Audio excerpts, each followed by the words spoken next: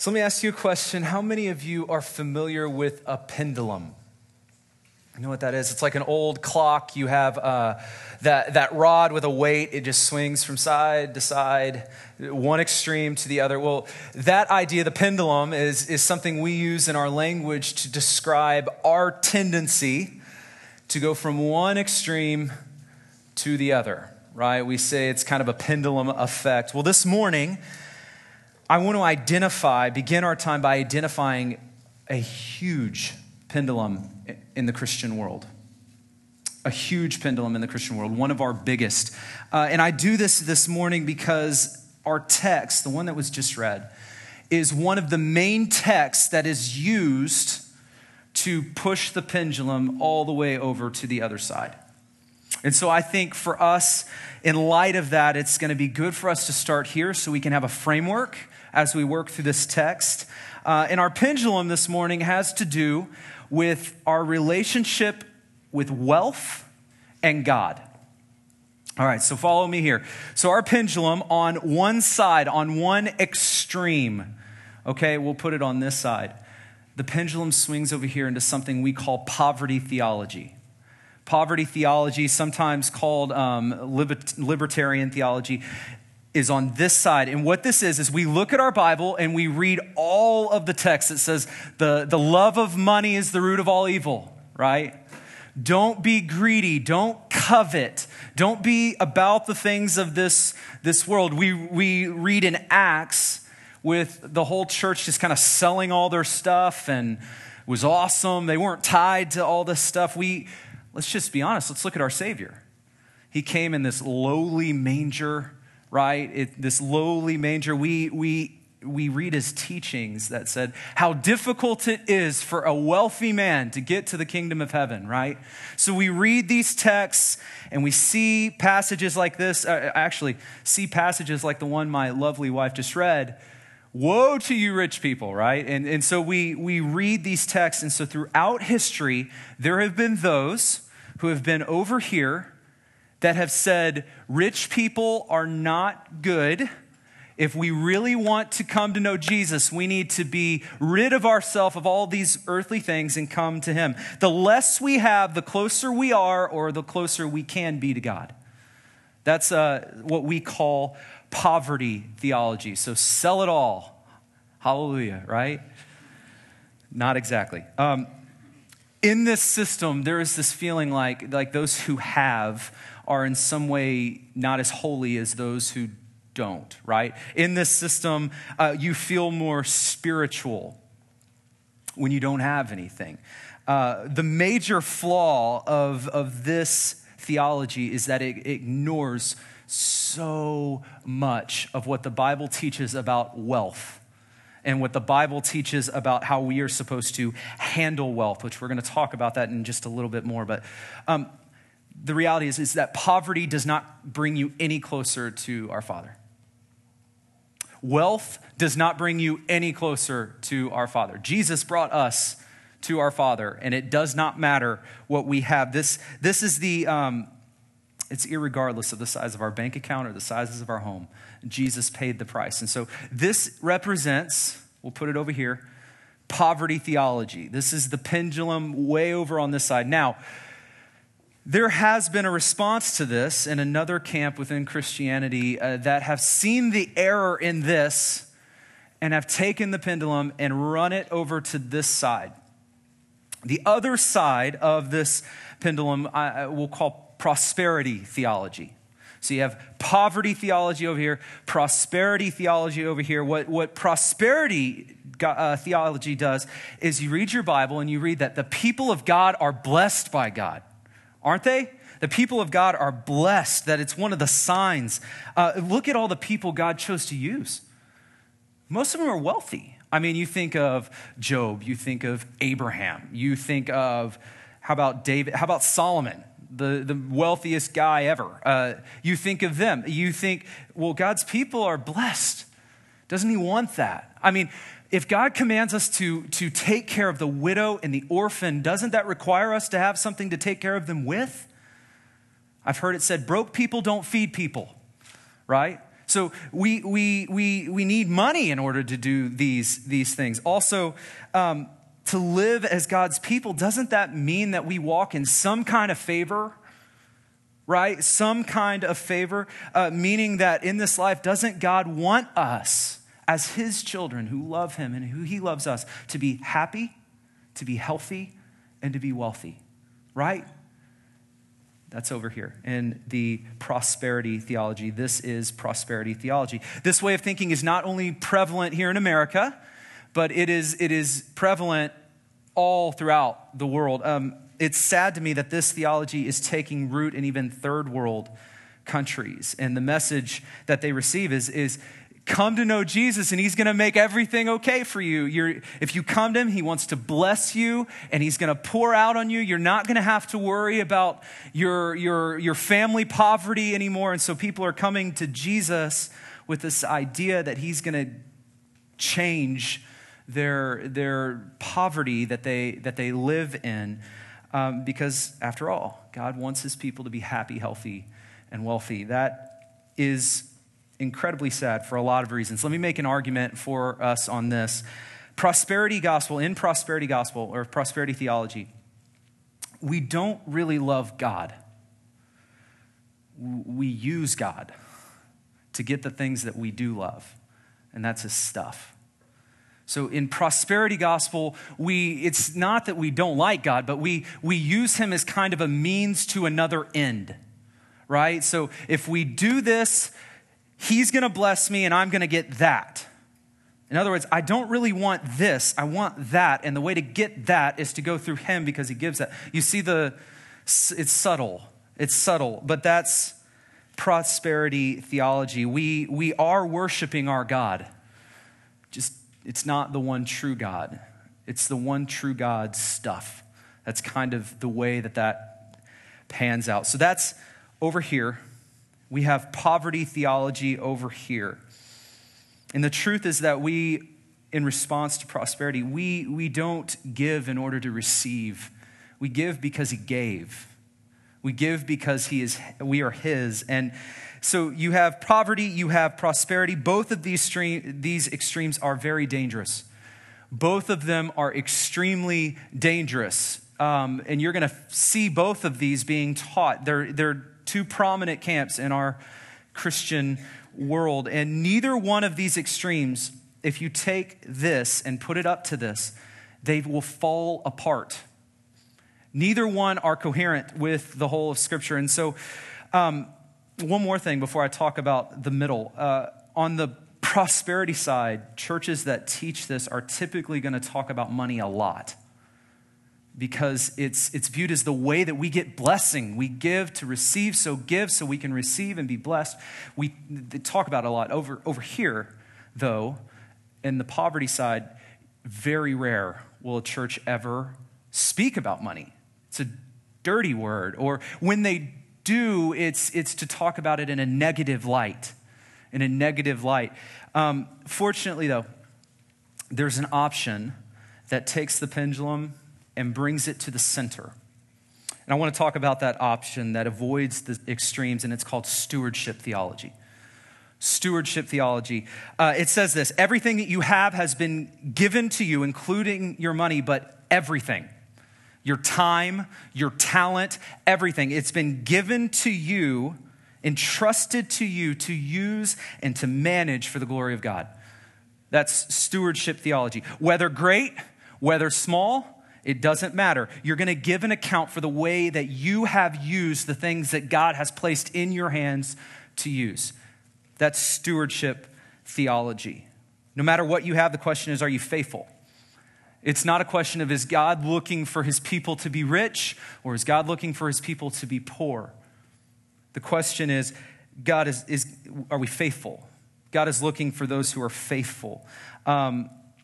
This is stewardship theology. And so with this pendulum in mind, okay, I want us to step into our text this morning because I think it's going to be a good framework for us. So when we step into James chapter 5, the context for us is pretty easy to see.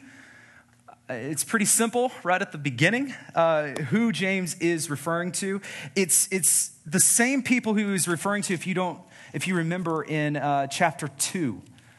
When he says, are not the rich ones the one who oppress you and the ones who drag you into court? He's talking about the same people here in chapter 5. So the church was being persecuted.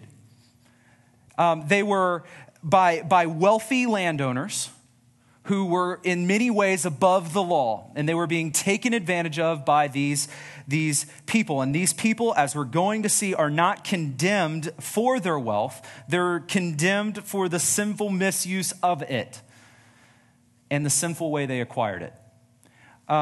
Historically, even outside of this biblical text, which is really kind of interesting, we have records that talk about these people.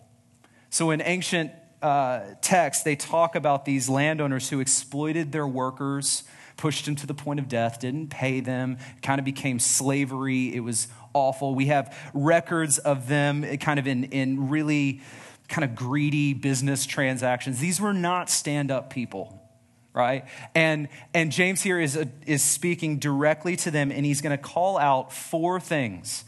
I want us to walk through these 4 things, and then we'll land the plane on the other side. But James is going to call out 4 things, and so I want to look at these things one at a time. Let's start with the first one. You see this in verse 2 and 3, and we'll call it the selfish hoarding of wealth.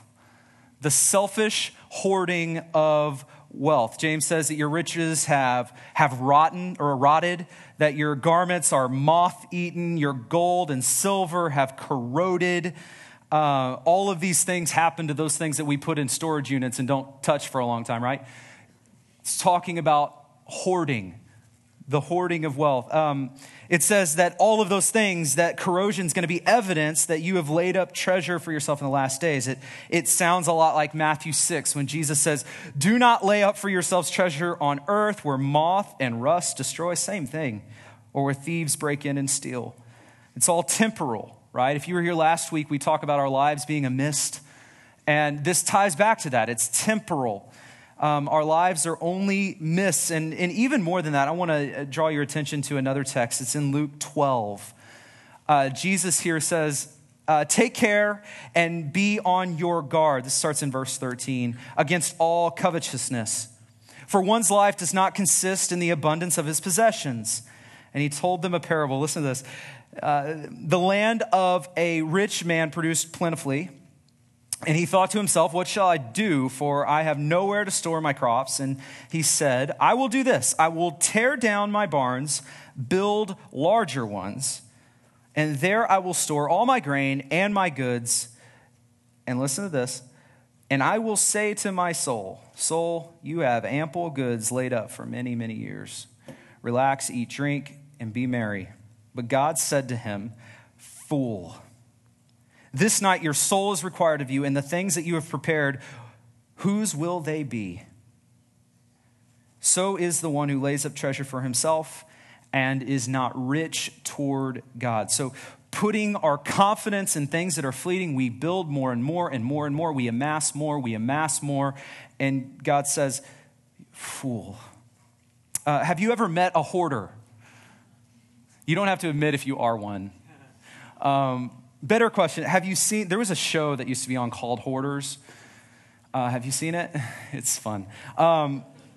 These people have literally buried themselves in their homes. Some of them, I mean literally, they cannot physically get out of their home anymore because of how they have buried themselves. And they just have stuff on stuff and stuff and stuff and stuff. And in the shows that I saw, I don't know if this is every show, but they step in and they try to kind of save them from themselves in a way. Every time they do, it seems like the people have this profound connection to the stuff that if you take away like a piece of paper that was on, they feel it in their soul, and it's just crazy. It's crazy. We read this, or we watch this, and we think, well, those people are weird, right? It's a good thing I'm not like that. All the time, not wanting to draw attention to our garages or our storage units. It's a good thing I'm not like that. Hear me, this morning, this text, I am not coming down on sentimental people. Maybe your garage is full of stuff that your kids drew you. I'm not like this, so I don't get you. But if you are that way, I'm not coming down on you for this. Maybe you just are a sentimental person and you pack it tight in your garage with all that stuff. That's fine. That's fine. What I am calling out is what James has called out in this text. And that is the things that we amass, the things that we hoard in order to find our confidence in, our security in, our identity. And what Jesus says in this text is our garages, our storage units, our bank accounts are full of stuff that's not coming with us. They're full of stuff that they're not coming with us. And our things are not evil, but our things are a great indicator of a heart issue that we might have. So in light of that, I want to give us 3 questions that I'll put up here. I want us to read them, and I want us to think through and answer them honestly, okay? Not out loud, but answer them honestly. These 3 questions are a great way to identify and diagnose some of our hoarding tendencies, okay? Let's look at them. Number 1, do you tie your security to it? Number 2, do you tie your identity to it? Or number 3, do you tie your life's purpose to acquiring it? Do you tie your security, your identity, or your life's purpose to acquiring it? And if you're here and you think, well, if I'm honest, I sense those tendencies in my heart. I sense that. If you're here, or if you want to guard yourself from it, practically one of the best things that we can do right now to step into this and to not ignore it is to simply take a look at our calendars and our budget. Our calendars and our budget. Take them, put them out, because what you do with your money and your time is a great indication of where your heart is. So take a look at your calendar and your budget. We're going to come back to this, but I want to look at the second thing that James calls out. We see this one in verse 4, the exploitation of others.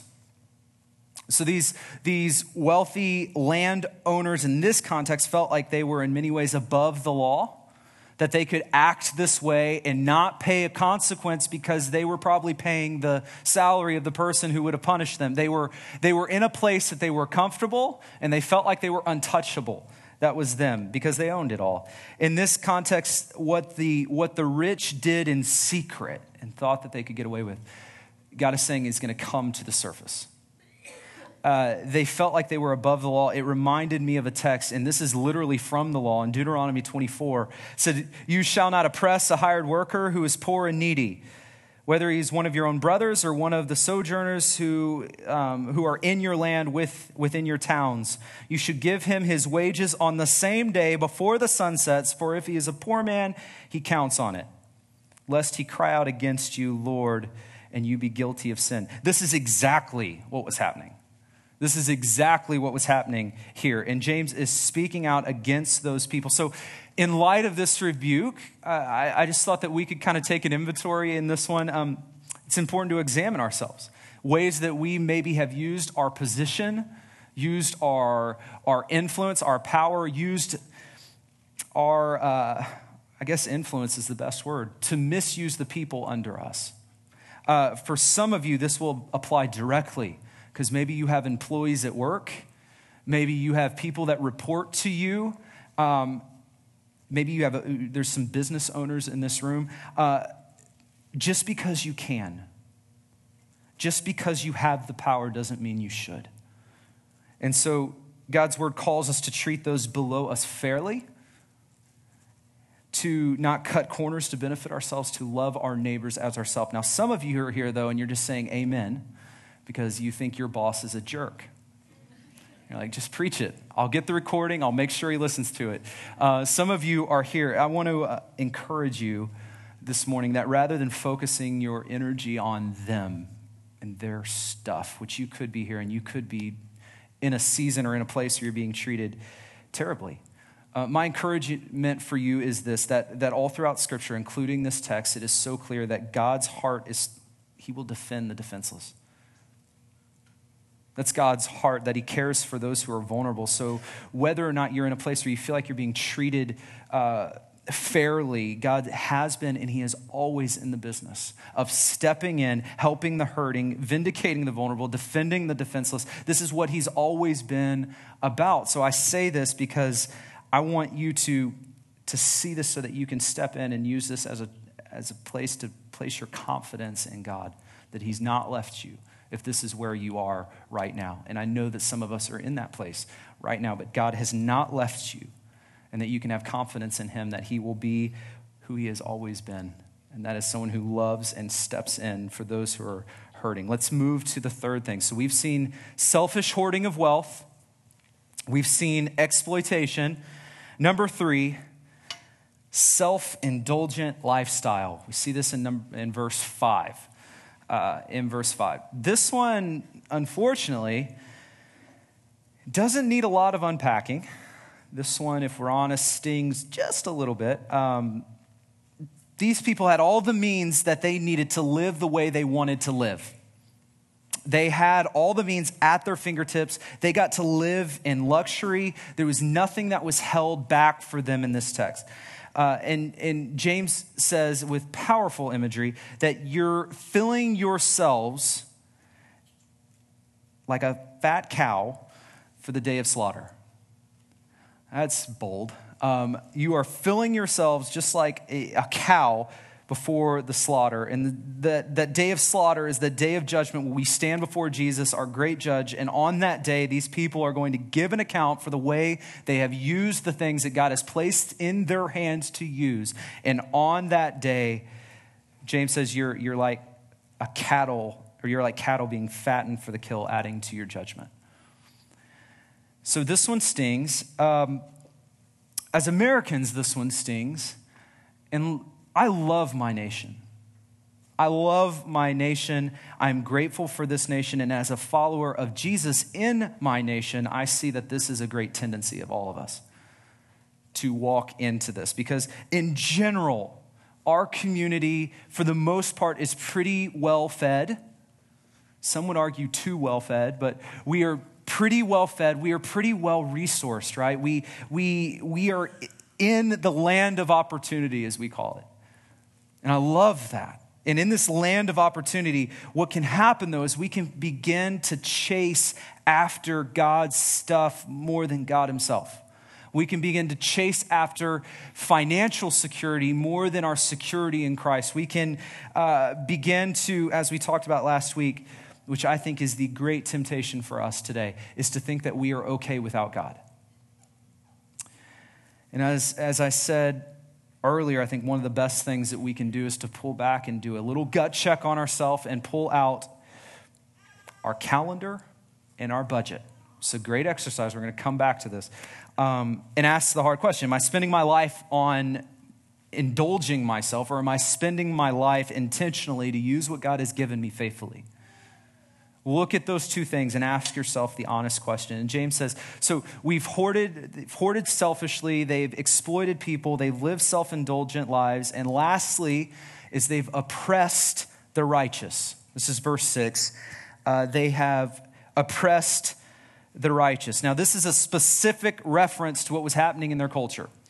This is not imagery. This is not analogy. This happened. James was addressing something that was literally happening in this text. The church was a small group of people who were being pushed and pressed, marginalized, persecuted, and a lot of it was coming from the hands of these wealthy landowners who felt as though they were above the law. As James 2 said, they were throwing them in courts. As our text here says, they were exploiting them. The have-nots were being persecuted by the haves. That's what was happening here. And honestly, by the grace of God, I mean, we face this a little bit, but by the grace of God, we don't face this by and large. Yet, we don't, right? By the grace of God, we can stand here and say we don't face this yet. But here, it's not a promise that kind of thing will never happen to us. But right now, by the grace of God, we don't see this happening, nor are we exempt from it happening in the future. Let me say with confidence, though, if that happens here, we can have confidence that just as God has been faithful to our brothers and sisters sisters all over the world. Just as God has been faithful for generations to his people, that God will be faithful, that we are in good hands. I just said what Allstate said, that we are in good hands. I couldn't resist. I just kind of left it there. Anyway, so James says that you selfishly hoard wealth. You exploit, you defraud those under you. You are self-indulgent. You oppose the righteousness. And James says because of that, judgment is coming. So we began with the pendulum.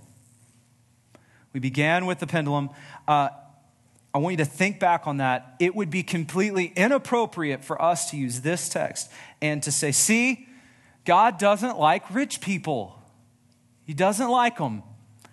It would be inappropriate for us to say, see, wealth is evil. Again, the problem wasn't the amount of cash in the bank account. That wasn't the problem here. The heart condition was the problem. And what happened here is the heart condition was accentuated by the fact they had means to make their evil desires happen. That was the problem. It was a heart condition. I want you to hear me. God doesn't call all his people to be poor. God does not call all his people to be rich. And God does not call all his people to be middle. The call is to be faithful. Be cautious of any Christian teacher who stands in front of you and who tries to convince you that there is one financial class of people that are truly blessed by God. Please be cautious of anyone who stands up that says we need to be this kind of person for this is the sign that God. Be cautious, be leery of that because God does have a financial type. It's not poor, it's not rich, it's not middle, it's faithful. It's faithful steward with what you have in your hands. Here's what a faithful steward looks like. Everything that you've been given has been given to you to manage. Like we said, this isn't all finances. This is your time, this is your gifts, your talents, your abilities, your energy. It's everything, and it's been given to you on loan. It's been invested into you, and there will come a day when you are going to stand before Jesus and you're going to give an account for the way you handled all of those things that were dropped into your hand. There's going to come a day when we will give an account.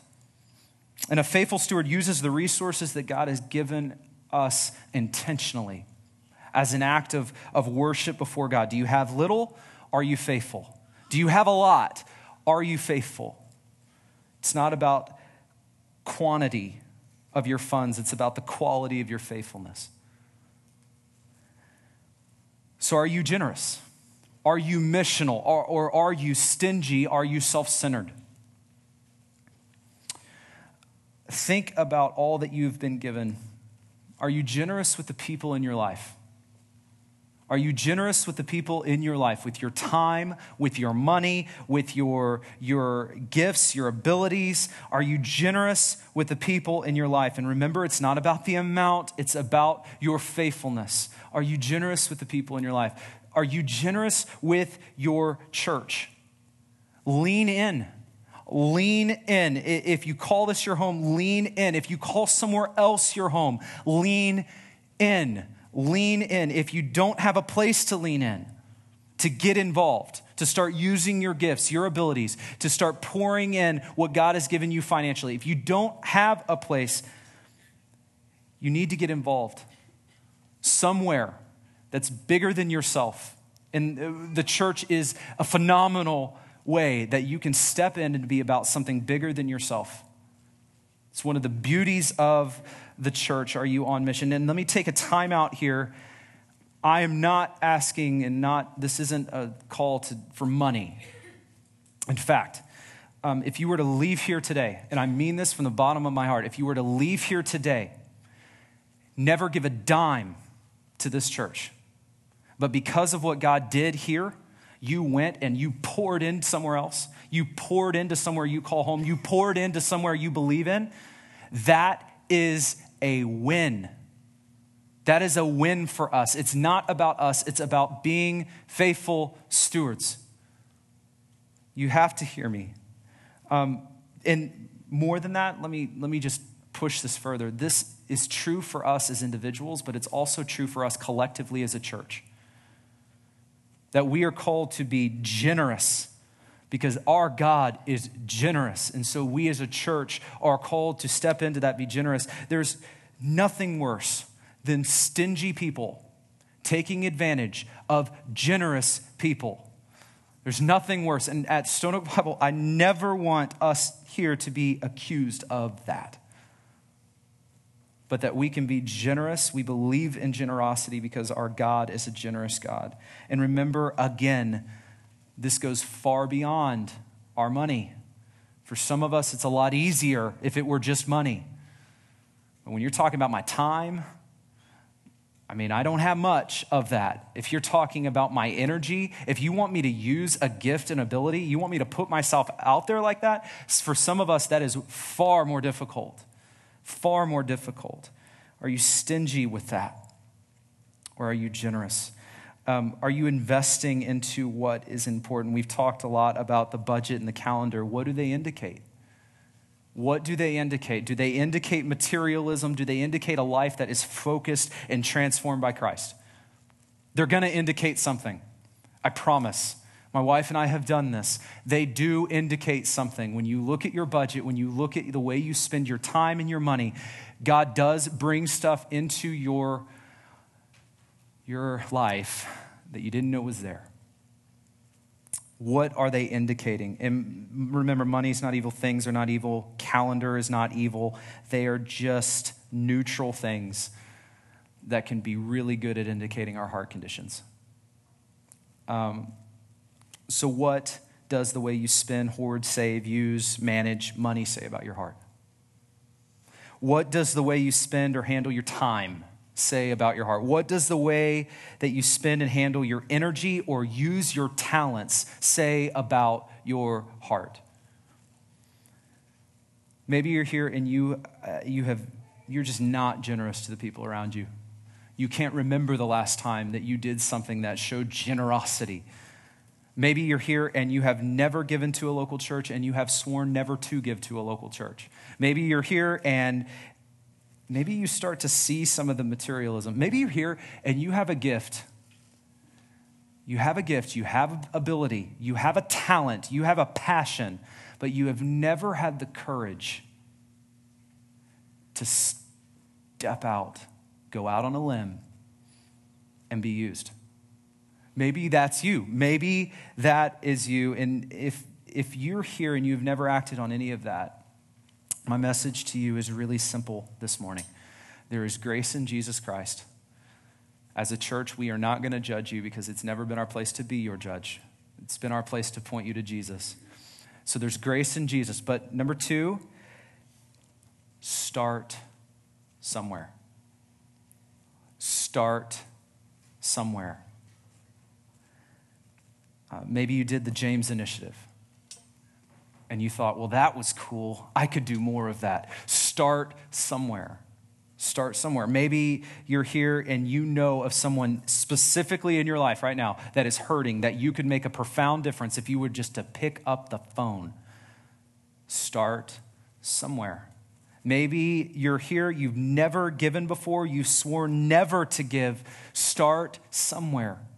Maybe you're here and you have never had the courage to step out. You've been waiting for the writing on the wall. Here is your writing on the wall. Start somewhere. Maybe you're here and you have been mismanaging your time, your money, your energy, and it's time to get a handle. Start somewhere. And again, this is not a message because we're hurting as a church. This is not a message because we are hurting as a church. This is a message to get us to use what God's given us in our hands for his glory, regardless of where that is. It's not our kingdom, it's his. Wherever that plays out, that's what this is about. And I want to end with this morning. Whatever you have, whatever your financial worth, your gifts, your talents, your abilities, whatever you've been given, God has invested that into you to be used. And at the end of your life, at the end of all of this, you're going to stand before Jesus. What have you done with the investment? In Matthew 25, there's this scene of this happening, and Jesus says, "Well done, my good and faithful servant." Well done, my good, my faithful servant. My hope is that we will be a people, that we will be a church who will hear those words. Well done, my good, my faithful servant. Would you pray with me?